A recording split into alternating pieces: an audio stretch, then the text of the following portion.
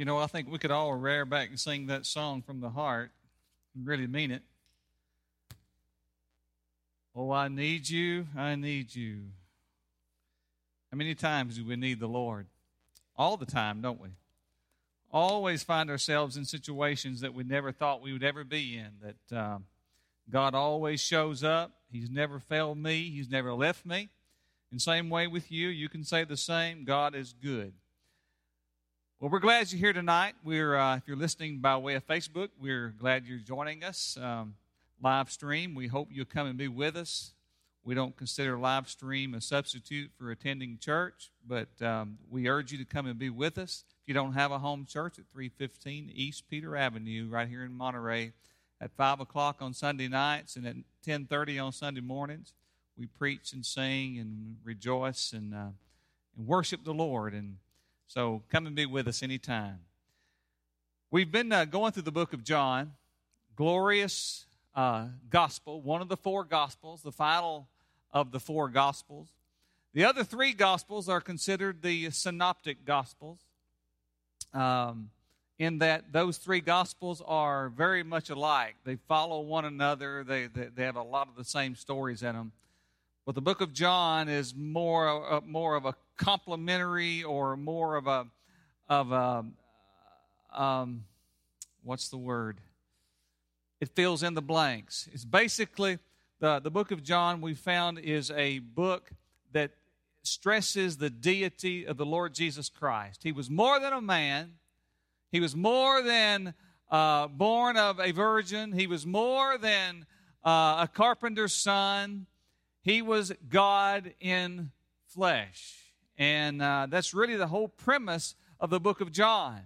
God is Jesus. Jesus is God. God the Father, God the Son, God the Holy Spirit. That's the Holy Trinity.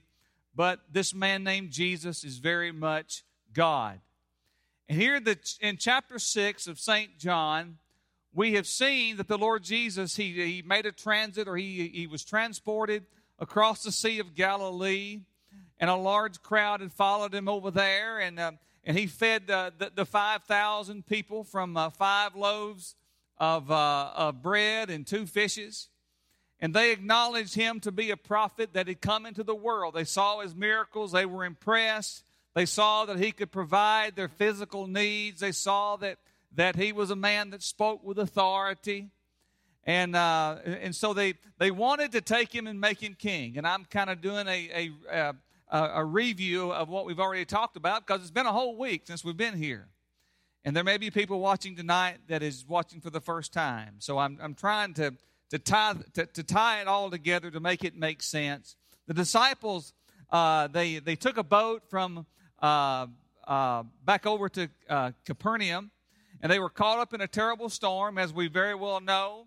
This was a mighty strong storm, and the Lord Jesus Christ, he comes to them, and he's walking on the water. He's walking on the waves of the Sea of Galilee in the middle of the night. Can you imagine, in the middle of the night, on a boat that is about to sink, and here comes something or someone that appears to be as a ghost walking upon the water in the dark at night. Let me say that again.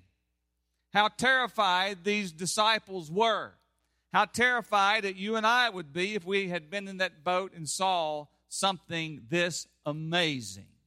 Amazing that this man named Jesus came walking on the water, and that he stepped into the boat. And when he stepped into the boat there with his fearful disciples, the storm was calmed.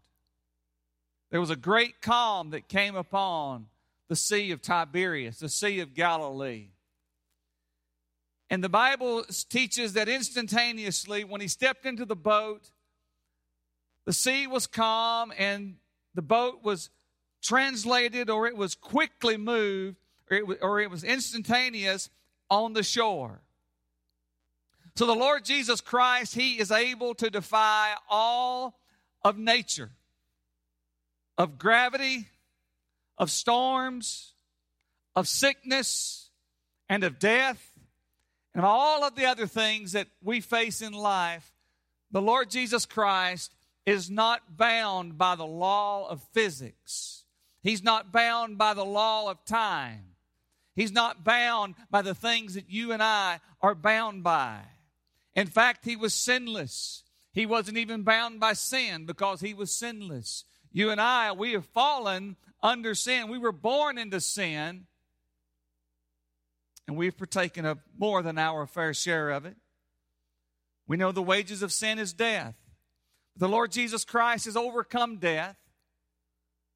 Therefore, you and I can live forever. It's pretty simple. It's pretty wonderful. But the crowd, they had been fed over on the opposite side of the sea. And they strongly disapprove of unspiritual motives. Or Jesus, he disapproves of their unspiritual motives. They were following him for what they could receive. They wanted something from Jesus. They had no intention whatsoever of giving him anything in return. Let's pick up here in chapter 6 in verse 26.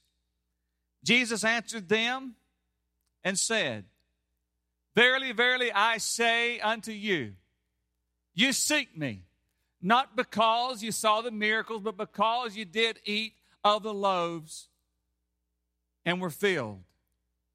Labor not for the meat which perisheth, but for that meat which endureth unto everlasting life, which the Son of Man shall give unto you. For him hath God the Father sealed." Verse 28, "Then said they unto him, What shall we do that we might work the works of God?" How can we achieve the works of God? So Jesus answered and said to them, "This is the work of God." Listen, "that you believe in him whom he has sent." They said therefore unto him, "What sign showest thou then, that we may see and believe thee? What dost thou work? Our fathers did eat manna in the desert, as it is written, He gave them bread from heaven to eat." Then Jesus said unto them, "Verily, verily, I say unto you, Moses gave you not that bread from heaven, but my Father giveth you the true bread from heaven. For the bread of God is he which cometh down from heaven, and giveth life unto the world." Then said they unto them, "Lord, evermore give us this bread." Jesus said to them, "I am the bread of life. He that cometh to me shall never hunger, and he that believeth on me shall never thirst." Verse 36, "But I said unto you, that ye also have seen me, and believe not. All that the Father giveth me shall come to me, and him that cometh to me I will in no wise cast out. For I came down from heaven not to do my own will, but the will of him who sent me." There's a lesson right there. We could preach on it for about 10 months.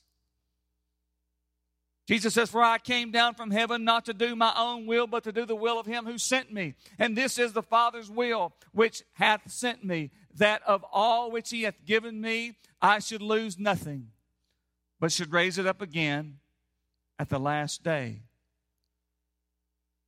And this is the will of him that sent me, that every one which seeth the Son and believeth on him may have everlasting life. And I will raise him up on the last day." Father, we come to you tonight. Hope and Christ Fellowship, Lord, we gather together into this place like no other day before. This is the day that we come together, Lord, to worship you and praise you with a fresh insight, with a fresh outlook. Lord, whatever has been troubling our minds, whatever has been troubling our hearts, whatever has caused confusion in our lives, Lord, we pray right now that you bind that and put it away, Lord. Help us to come together tonight, Lord, to receive your word, Lord, to receive your truth, to receive encouragement, to receive understanding and wisdom and knowledge of the things of God. Lord, help this minister tonight to stand and preach your word, not his own. Lord, help this minister to stand tonight, Lord, and to speak the whole truth and nothing but the whole truth with the help of God. So, Lord, we just pray for your anointing. We pray, Lord, for your power. We pray, Lord, for your strength. We pray, Lord, for you to enlighten our hearts and our minds. Lord, that we can speak your word with clarity and that we can understand it with clarity. Lord, may it find a place in our hearts and in our minds. And Lord, may we apply it to our life. There's nothing greater than life application of your word. Lord, help us to not only be hearers, to be doers of the word as well. Oh God, anoint us tonight, Lord, as we stand in the pulpit and preach from this sacred desk. In Jesus' holy name we pray. Amen. We'll pick up here in verse 41. The Jews then murmured at him and said unto him, I am the bread which came down from heaven. You see, the Jews, they murmured at Jesus because he said, I am the bread that came down from heaven. Now, oftentimes, people may murmur at you. They may murmur at the church. They may murmur at the preacher. They may murmur at the deacons. They may murmur at anyone who would take a strong, hard stand for the Lord Jesus Christ.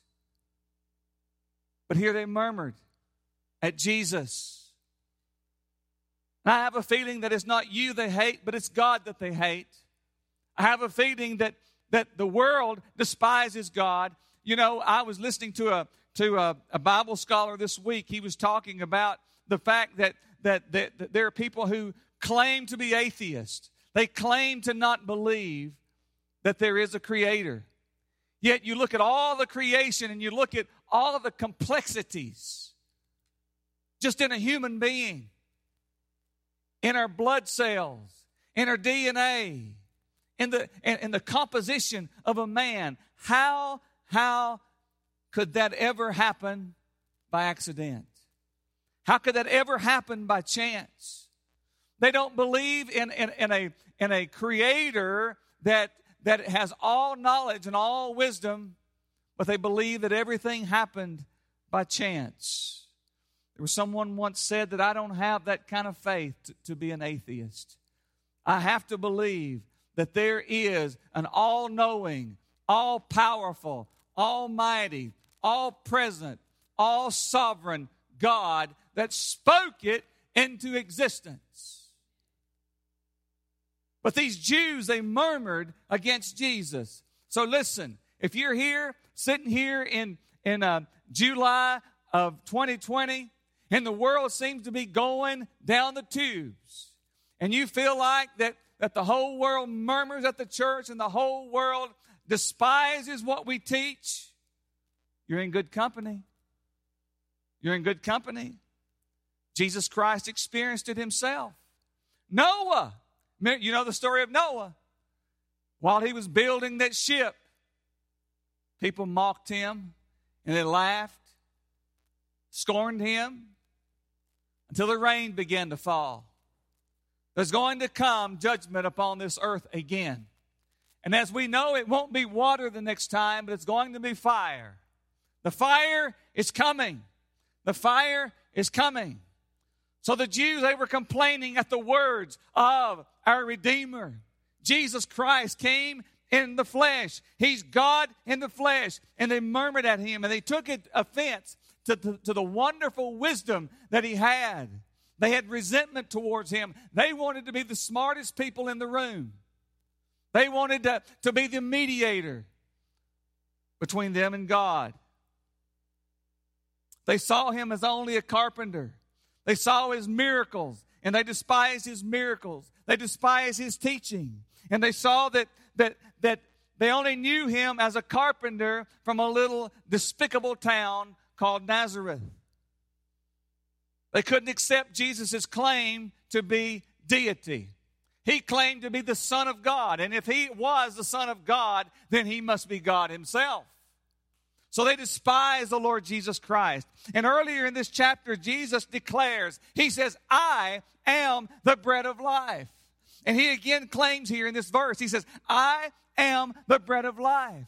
But he now reveals where he came from. He not only says that I am the bread of life, but he said, I am the bread of life which came down from heaven. Whoa! It angered this mob that hated him. Did you hear what this blasphemer just said? He claims to be the very bread of heaven, and he claims that he came from heaven itself. This revelation presented such a problem for the Jews. For if Jesus had in fact come down from heaven, then he must be indeed the Messiah. He must be the Son of God. And the Jews must respond either in belief or they must reject him altogether. You see, they come face to face with reality. They came face to face with the Redeemer. And they had to make a choice. You did too. So did I. We had to make a choice. The truth is, Jesus came down from heaven's glory. A beautiful, wonderful place is where he came from. And he stepped down from the throne to ascend to the cross of Calvary. Don't you love him? The murmurers, the grumblers, they were convinced that Jesus' origins was merely earthly. They were convinced that he was only a man. They were convinced that he was the son of a carpenter. Verse 42, look at this. And they said, is not this Jesus, the son of Joseph, whose father and mother we know?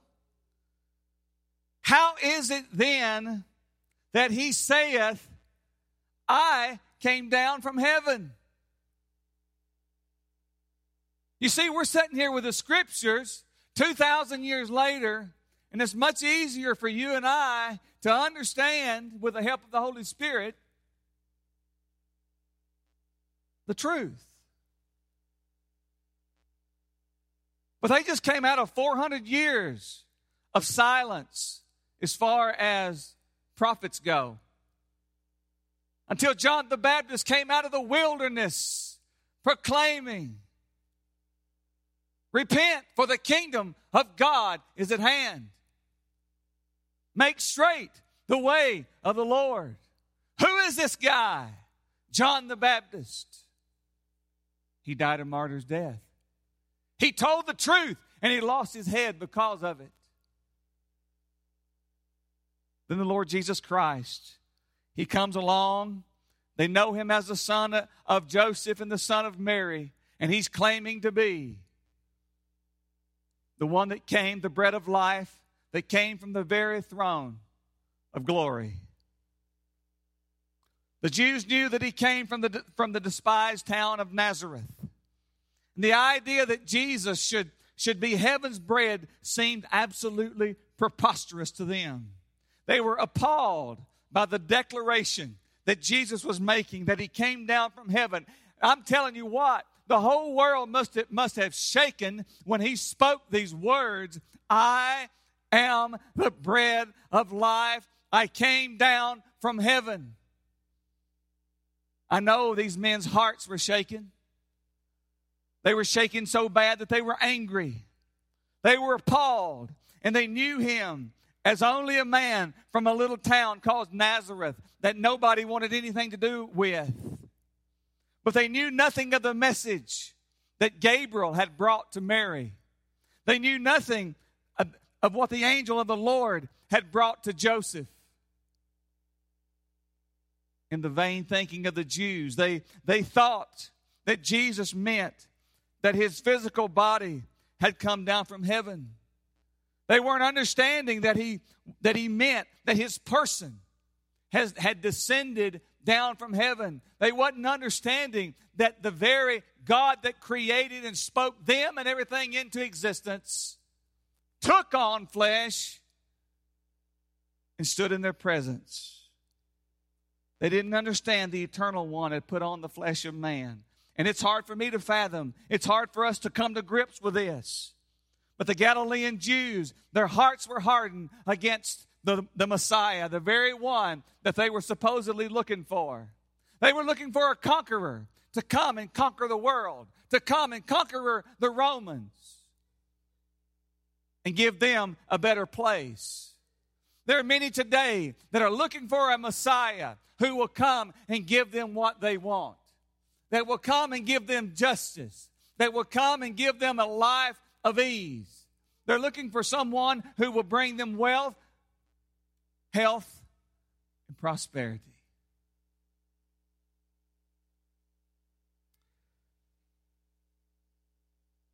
Look at verse 43. Jesus therefore answered and said unto them, murmur not among yourselves. Boy, he's really getting in deep here. He says, no man can come to me except the Father which hath sent me draw him, and I will raise him up on the last day. Here Jesus emphasizes man's helplessness and man's complete inability to respond to him apart from God drawing him. This is some deep doctrine. This is some deep doctrine, and I've been diving into this for the past several months. I've heard it all my life. But the doctrine of election, the predestination, some folks have a problem with that. I love it. Because I know that it wasn't my good heart that brought me to the Lord Jesus Christ. He left the 99 and went out seeking the one. You and me. It's a work of God. That's what salvation is. What is a gift? That's what a gift is. The gift of God is salvation. We didn't earn it. We didn't go out and somehow become deserving of it. Thank you, Lord. That's why we worship him. That's why he's above all others. There's nothing else you can do in this world that won't cost you something. You go to Hawaii, you'll have a good time as long as you have money. When the money runs out, it's time to leave.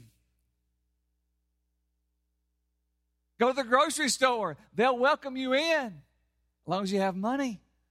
When the money runs out, your time is up. That's the truth. But our Lord and Savior Jesus Christ came for you and for me and didn't cost us a dime. And he's offering us eternity and beyond for everlasting and everlasting. Life everlasting. Who wouldn't sign up for life everlasting? Those whose hearts are hardened. Those who will not hear. Those who have the inability to come to the Lord Jesus Christ. He says here in verse 44, he says, no man can come to me except the Father which sent me draw him. Friends, we need more preachers preaching this message tonight. No man can come to me. We don't just come any old time that we take a notion. But we come when the Spirit of God draws us. He said, except the Father has sent me, draw him, and I will raise him up at the last day. Now, coming to Christ, I hope you know, is far more than a decision. And I've heard it 1,000,000 times, and you have too, Pastor Steve. 1,000,000 times to talk about those that are converted. And I pray that every single solitary one of them are. But so many times you hear the term used, decision. We make a decision for Christ. But it's far more than making a decision for Christ. It is the Father who irresistibly draws a sinner to his Son, Jesus. I don't mind being taken captive by the Lord of heaven.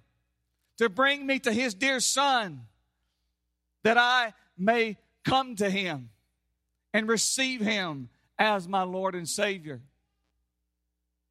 No one can come to him otherwise. That's what the Bible is saying. The Word of God makes clear that the fallen hearts of humanity is unwilling. The fallen heart of humanity is incapable of coming to Christ. We have to consider, first of all, that before regeneration, before you were a Christian, the Bible says that you were dead in your trespasses. You try to talk a dead person into making a move. How will that work for you? When something's dead, there's no life. There's no way to talk someone dead into raising up and walking. And that's where you and I were. We were dead in our trespasses. But according to Scripture, we were in the trespasses of our sin. Ephesians 2:1 states here, and you hath he quickened, that is, he's made you alive. God has made you alive who were dead in trespasses and sin. You were spiritually dead.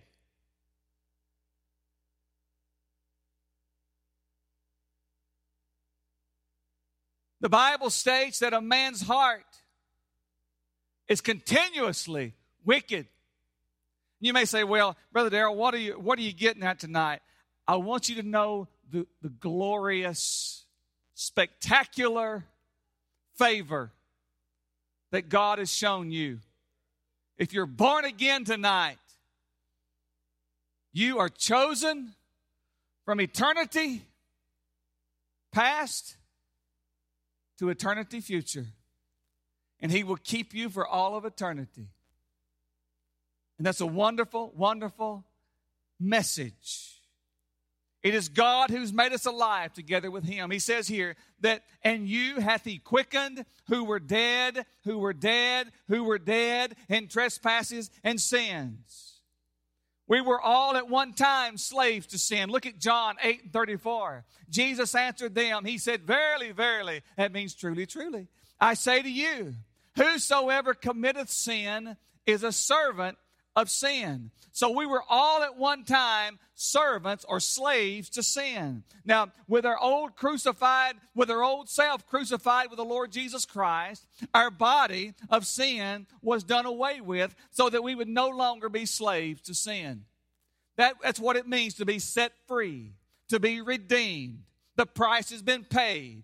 We don't act like we used to act. We don't walk like we used to walk. You know why? Because we've been regenerated. We've been born again. We're new creatures in the Lord Jesus Christ. And new creatures act like different creatures. So that's why we don't act like the world. That's why we become very disappointed when we see someone who claims to be a follower of the Lord Jesus Christ, but in their walks, in their ways, they deny him. The Bible teaches that we were alienated from God. Colossians 1:21 says, and you, who were sometimes alienated and enemies in your mind by wicked works, yet now hath he reconciled. We were all by nature children of wrath, even as the rest.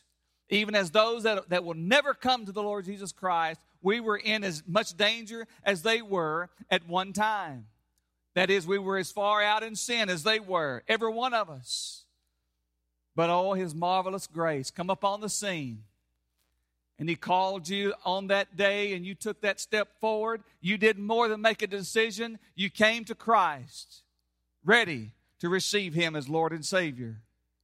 The Bible teaches that we were all hostile towards God. Romans 8:7 says, because the mind set on the flesh is hostile toward God, for it does not subject itself to the law of God. Look at this. For it is not even able to do so. It's not able to do so. Romans 8:7. Let me read that again. Because the mind set on the flesh is hostile toward God. That is in our humanness. That's where the preacher was. That's where the preacher was. Listen. Because the mind set on the flesh is hostile toward God, for it does not subject itself to the law of God, for it is not even able to do so. Our minds needed help. Our eyes needed opening. Our ears needed to be able to hear. Our hearts needed to be softened. And the mind that is set on the flesh does not and cannot obey the law of God. It is in truth hostile toward the law of God. We were all spiritually blind. We were all captives. We were all trapped in Satan's kingdom. That's where we are today. We're in Satan's kingdom. That's why the world is so wicked. That's why we can't make sense out of the mess that's going on. This is Satan's kingdom at this time. But it is God, according to Colossians 1:13. Look at this. Who hath delivered us from the power of darkness. Who delivered you from the power of darkness? God did. He delivered you from the power of darkness and has translated us into the kingdom of His dear Son. Now, we were in and of ourselves powerless to change. We were in and of ourselves powerless to change in our sinful nature. We were unable to please God. We were unable because we were fleshly. We were fleshly. We were incapable of even understanding spiritual truths. Now, 1 Corinthians 2:14 says, but the natural man, look at this, I'm not making this up. Check me if I'm wrong. 1 Corinthians 2:14 says, but the natural man received not the things of the Spirit of God, for they are foolishness to them. That's why the masses, the thousands, the millions thinks we're fools. This is foolishness to them. Neither can he know them because they are spiritually discerned. Let me read that again. But the natural man receiveth not the things of the Spirit of God, for they are foolishness to him. Neither can he know them because they are spiritually discerned. But now, we forever have a helper. We have the Spirit of truth, whom the world cannot receive. Why? Because the world does not see Him. The world does not know Him. It is not in and of our own selves that we come to the Lord Jesus Christ, but it is in truth limited to the redeemed who God has given to Christ. I'm glad that He knew my name before I was born. I'm glad He knew that there was a day going to come that He was going to create me and that I was going to need a Savior. Now, I can't rightly explain the whole premise of God's plan. Let me be a little more specific. I can't explain almost any of God's plan. But we have the Word of God, and it teaches us the very thing that I'm saying is that salvation comes to us by God.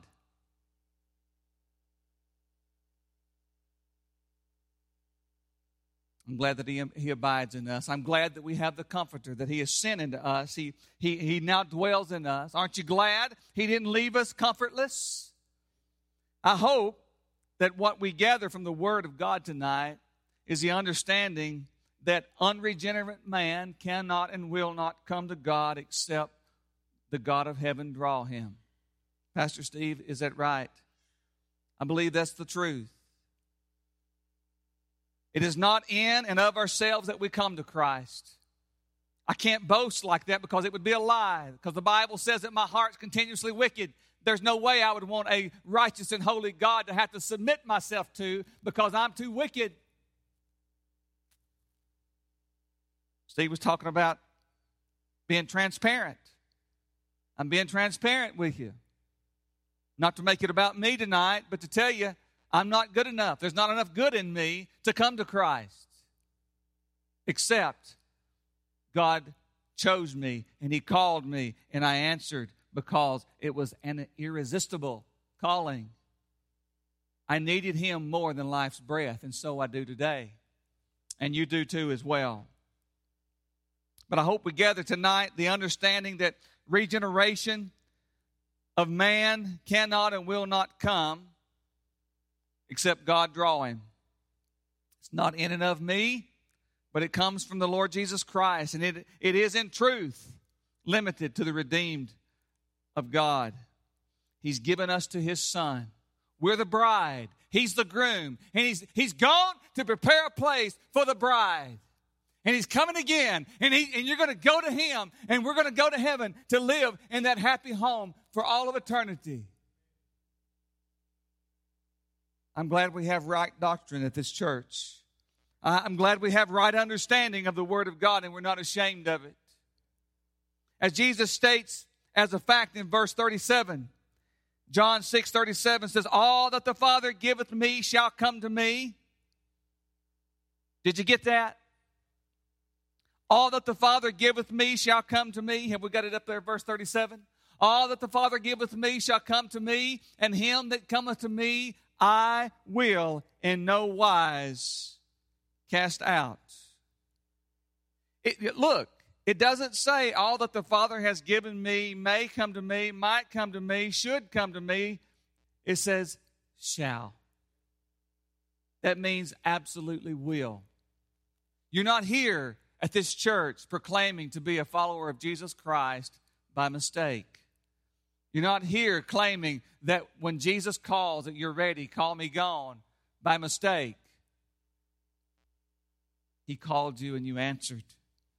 And thank God for His plan. Once again, Jesus repeated the wonderful promise that all whom the Father chooses will be drawn, and they will come and they will receive, and He will raise them up on the last day. All who came to Christ will be kept by Christ. Oh yes, the Bible teaches that we strive for holiness, that we strive for perfection. But He's going to give you the drive to do that. He's going to give you the love for Him to do that. He's going to equip the saints. That's part of the equipping of the saints. It's not just studying your Bible. But He's going to give you the ability to walk in newness of life, to be what you're supposed to be in the name of Jesus Christ. All who come to Christ is going to be kept by Him, and there is no possibility that even one of His elect will be lost. This is wonderful news. You could follow me across town, and I might lose you before we could get to the Dairy Queen. But He's not going to lose one. Not one, not ever. Verse 45 says, it is written in the prophets, and they shall all be taught of God. Every man therefore that hath heard and hath learned of the Father cometh to me. These are instructions. He said, and they shall be all taught of God. Every man therefore that hath heard and hath learned of the Father cometh to me. Now, emphasizing that His teaching was consistent with the teaching of Isaiah, the Lord Jesus says, it is written in the prophets, and they shall be taught of God. Who shall be taught of God? The elect. Those who come to Christ by God's saving grace through faith are supernaturally instructed by God. Isaiah 54:13 says, and all thy children shall be taught of the Lord, and great shall be the peace of thy children. Do you see our complete reliance, our complete dependency upon God? Do you see how dependent you are? If you think you're pretty strong, you better look out, because you're completely dependent upon the grace and mercy and the love of God. God is love, by the way. The draw to salvation, I hope you realize by now, is a sovereign work of God. Every man, therefore, that hath heard and hath learned, the Scripture says, of the Father, cometh to me. We're drawn to Him because He's put His law in our hearts. We're drawn to Him because the Holy Spirit teaches us all things. We're drawn to Him by the power of His written word. And we're drawn to Him by the preaching of His written word. We're drawn to Him through His creation. You see, man is without excuse as far as the knowledge of God goes.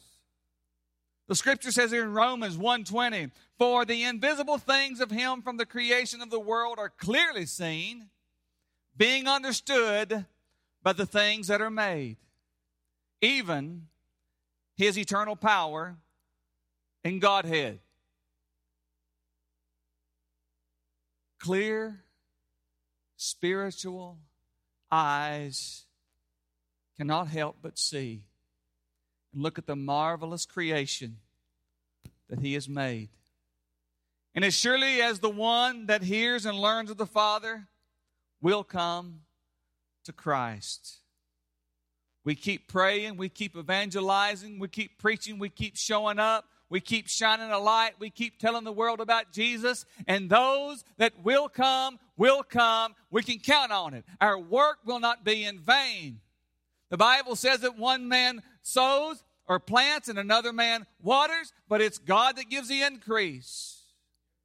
The ministers or the church members should never measure their success based on how many conversions did we have. Well, first of all, they're God's conversions. They're not my conversions. They're not your conversions, but they're God's conversions. It's a work of God. Now, this would anger. This type of teaching would anger the Jewish opponents because they prided themselves on being the mighty mediator. They prided themselves on having all the knowledge on how to get to God. But John 6:46 says, not that any man hath seen the Father, save he which is of God, he has seen the Father. As the Son of God, Jesus possesses an exclusive knowledge of heaven. He has exclusive access to God the Father. And only the Son of God who was sent to earth from heaven has seen the Father. No one, you hear a lot, you see a lot of books that's been written. You hear a lot of people talking about they've seen God, they went to heaven, they came back, and they have all of these stories to tell you. Don't believe it. They may be well intended, but don't believe it. Don't believe it. No man has seen God at any time. That's what the scriptures teach. I'm going to go with the scriptures. Aren't you? I'm going to go with what the scriptures say. Oh, I'd love to tell you, I saw heaven. I have had dreams, but I'm not going to tell you I went to heaven and came back. But many will. They sell a lot of books that way, by the way. But Jesus solemnly states, he says, verily, verily, in verse 47, verily, verily, I say unto you, he that believeth on me hath everlasting life. So to the contrary, they who don't believe in him shall die in their sin. Those that don't believe in him will face eternity without God. Eternally separated from heaven, eternally separated from God in the darkness of hell, where the worm dieth not, where the fire is never quenched. There is that place for those who refuse to believe. Can you imagine the anger on the faces of the Jews? They knew Jesus' family. They knew his brothers and sisters. They knew Joseph and Mary. But what Jesus was saying was considered outrageous and was stirring up the people. But how could they account for his miracles? He'd done some marvelous miracles. We know from elsewhere in the Gospels that Jesus was accused of being mad. He was accused of being demon-possessed. Yes, our Lord and Savior was accused of being demon-possessed. That's blasphemy in and of itself. But Jesus' statement assuring them that he that believeth on me hath everlasting life was blasphemous in the eyes of the Jews. They accused the God of heaven that came in flesh of being of the devil. They accused him of blasphemy. Of course, this wasn't blasphemy at all, because Jesus is God. From the redeemed, for the redeemed, these words are encouraging and they're comforting. For you and I, knowing that our God came in the flesh and he suffered a gruesome, awful death by choice, should be encouraging to you. We know for certain that everlasting life is ours. We know for certain that there's a better day coming. We know for certain that the riots and the turmoil that's going on in this crazy, dark world is not the best days that we're going to have. I agree that the best is yet to come. Not in this world, but of the world which is to come. The best is yet to come, and I believe it's quickly approaching. I believe it's coming soon. I believe Jesus could come at any moment. Verse 48, he says simply, I am the bread of life. You know, in the Garden of Eden, if you'll recall, there was a certain tree in the midst of that garden. That tree was a tree that would give eternal life to the one who would eat of it. And that tree was called, of course, the tree of life. It was there, it was present. And I want you to know that Christ Jesus is now, to you and I, the tree of life. He is the way, the truth, and the life. And He is the bread of life. Of course, these are metaphors of who Jesus is. He's everything all wrapped up into one. He is life. He gives eternal life. But unlike the manna, which God fed the Israelites during their wilderness journey for 40 years in the wilderness, unlike that manna that only pleased them for a little while, it only pleased the flesh for a little while. Jesus, Christ, the bread of life, eternally sustains life for those who put their faith in Him. He's more than enough, friend. He's all sufficient. He says, my grace is sufficient for you. And I'm glad that it is. Psalm 34:8, he says, oh, taste and see that the Lord is good. Blessed is the man that trusteth in Him. The bread of life is so excellent. It's so wonderful. It's so glorious. The Jesus Christ of the Bible is the bread of life.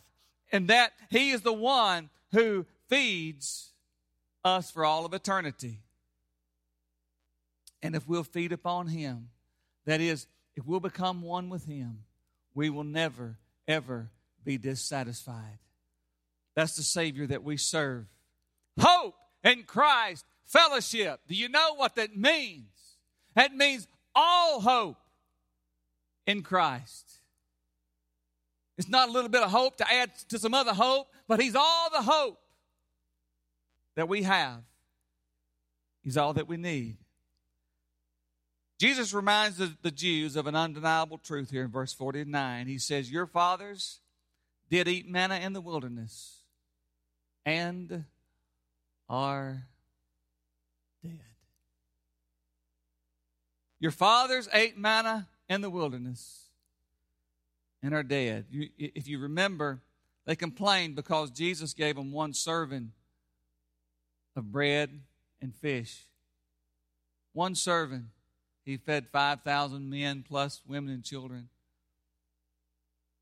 Oh, but Moses fed us for many years. He fed the whole nation of Israel. You must not be any better than Moses. Even though it was miraculously provided by God to sustain the Israelites' physical life, the manna could not impart eternal life. What manna they ate upon was physical. Yes, it was a gift of heaven, but it was physical. The manna in the wilderness would support life, but it could not give life.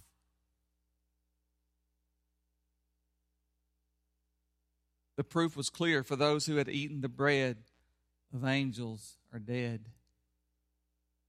And we'll stop with verse 50.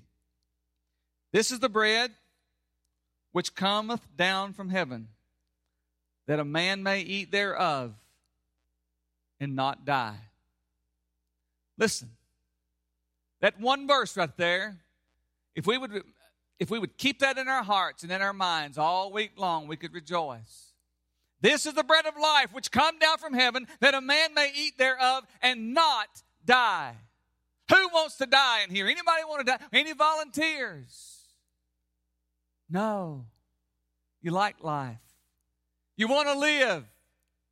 You want to live. And Jesus wants you to live. And you're going to live. It don't get no better than that. Metaphorically, Jesus is speaking here. Jesus is the true bread, which come down from heaven, that a man may eat thereof. I want you to know tonight that Jesus alone rescues sinners from eternal death. That's why we make much of him around here. And if we wouldn't making much of him around here, we'd make much of him somewhere else, wouldn't we? He's everything. He's not part of our life. He's all of our life. But he satisfies the emptiness of man, the void down in your soul that is yearning and hungering for a better place. That's Jesus. He's the way, the truth, and the life. And he satisfies us who are hungry, those of us that are thirsty. He'll satisfy us. Oh, yeah, we walk in the wilderness still. We walk in the wilderness of a dark world. But he's taking us home. Some of us are going home by one by one, but he may take us all home tonight in one twinkling of an eye. Either way, he's got a better place prepared. Those who come to Christ, those willing to become one with him, they receive life, which he bestows on them, which will never be extinguished. Because he says, this is the bread which cometh down from heaven, that a man may eat thereof and not die. That's good news. Stand with me, if you will. We have much to pray about. We know God hears. We know God answers. We know God is able. Our nation needs prayer. I've not given up on God to work in our nation, in our politicians. I know God has a purpose and a plan, and I know that according to his plan, it's a good plan. He says that he works all things together for the good of them that love the Lord. So we know that God is bringing things around just the way that he intends. But let's pray for our nation. Let's pray for our leaders. Let's pray for our police officers, our military.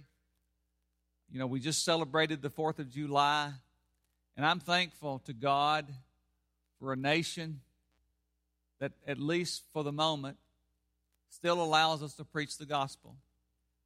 And I'm thankful to God for our military who they defend our country and they keep us as safe as they humanly possibly can. So I'm grateful for that. I know you are too. Our nation isn't perfect. It's flawed, but it's still the greatest nation on earth. And I'm thankful for it. I know you are too. There's many people who are sick. There were several people mentioned this morning that had passed away. Let's keep their families in prayer. And I won't attempt to start mentioning names because I'll get it wrong completely. But God knows their names. But let's be a praying church, a believing church. I know Nola's got some neighbors that in the apartment next to her that have been diagnosed with the COVID-19, and let's be in prayer for them. They're isolated and quarantined, and so let's pray for them. Any other prayer requests? Anybody else?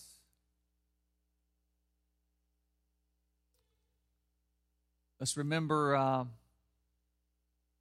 the town of Monterey. You know, we talk about the nation, we talk about way off out there, but let's remember the town right here, the neighbors, the people next door. I'm hoping soon that we can start planning something for our outdoor tent meetings and get out and make some noise for the Lord Jesus Christ. Let people know that we're alive and we're excited about the Lord that we serve.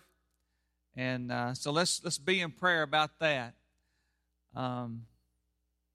Any other needs that we need to pray about?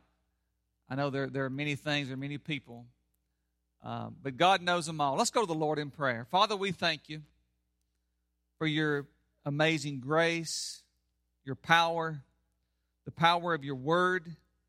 Lord, we're thankful for our church that believes, truly believes, and we're open and acceptant to the whole truth of your word. Lord, we pray that you will give us knowledge and wisdom as we go forward, Lord, and we return to this place. Lord, I pray that we can return jubilantly and not downtrodden and troubled, but excited because we're looking to you each and every day. Lord, we pray for the sick, for the afflicted, for those who have passed away. We pray, Lord, for their families that are grieving. And Lord, we pray you just wrap your arms around them and comfort them.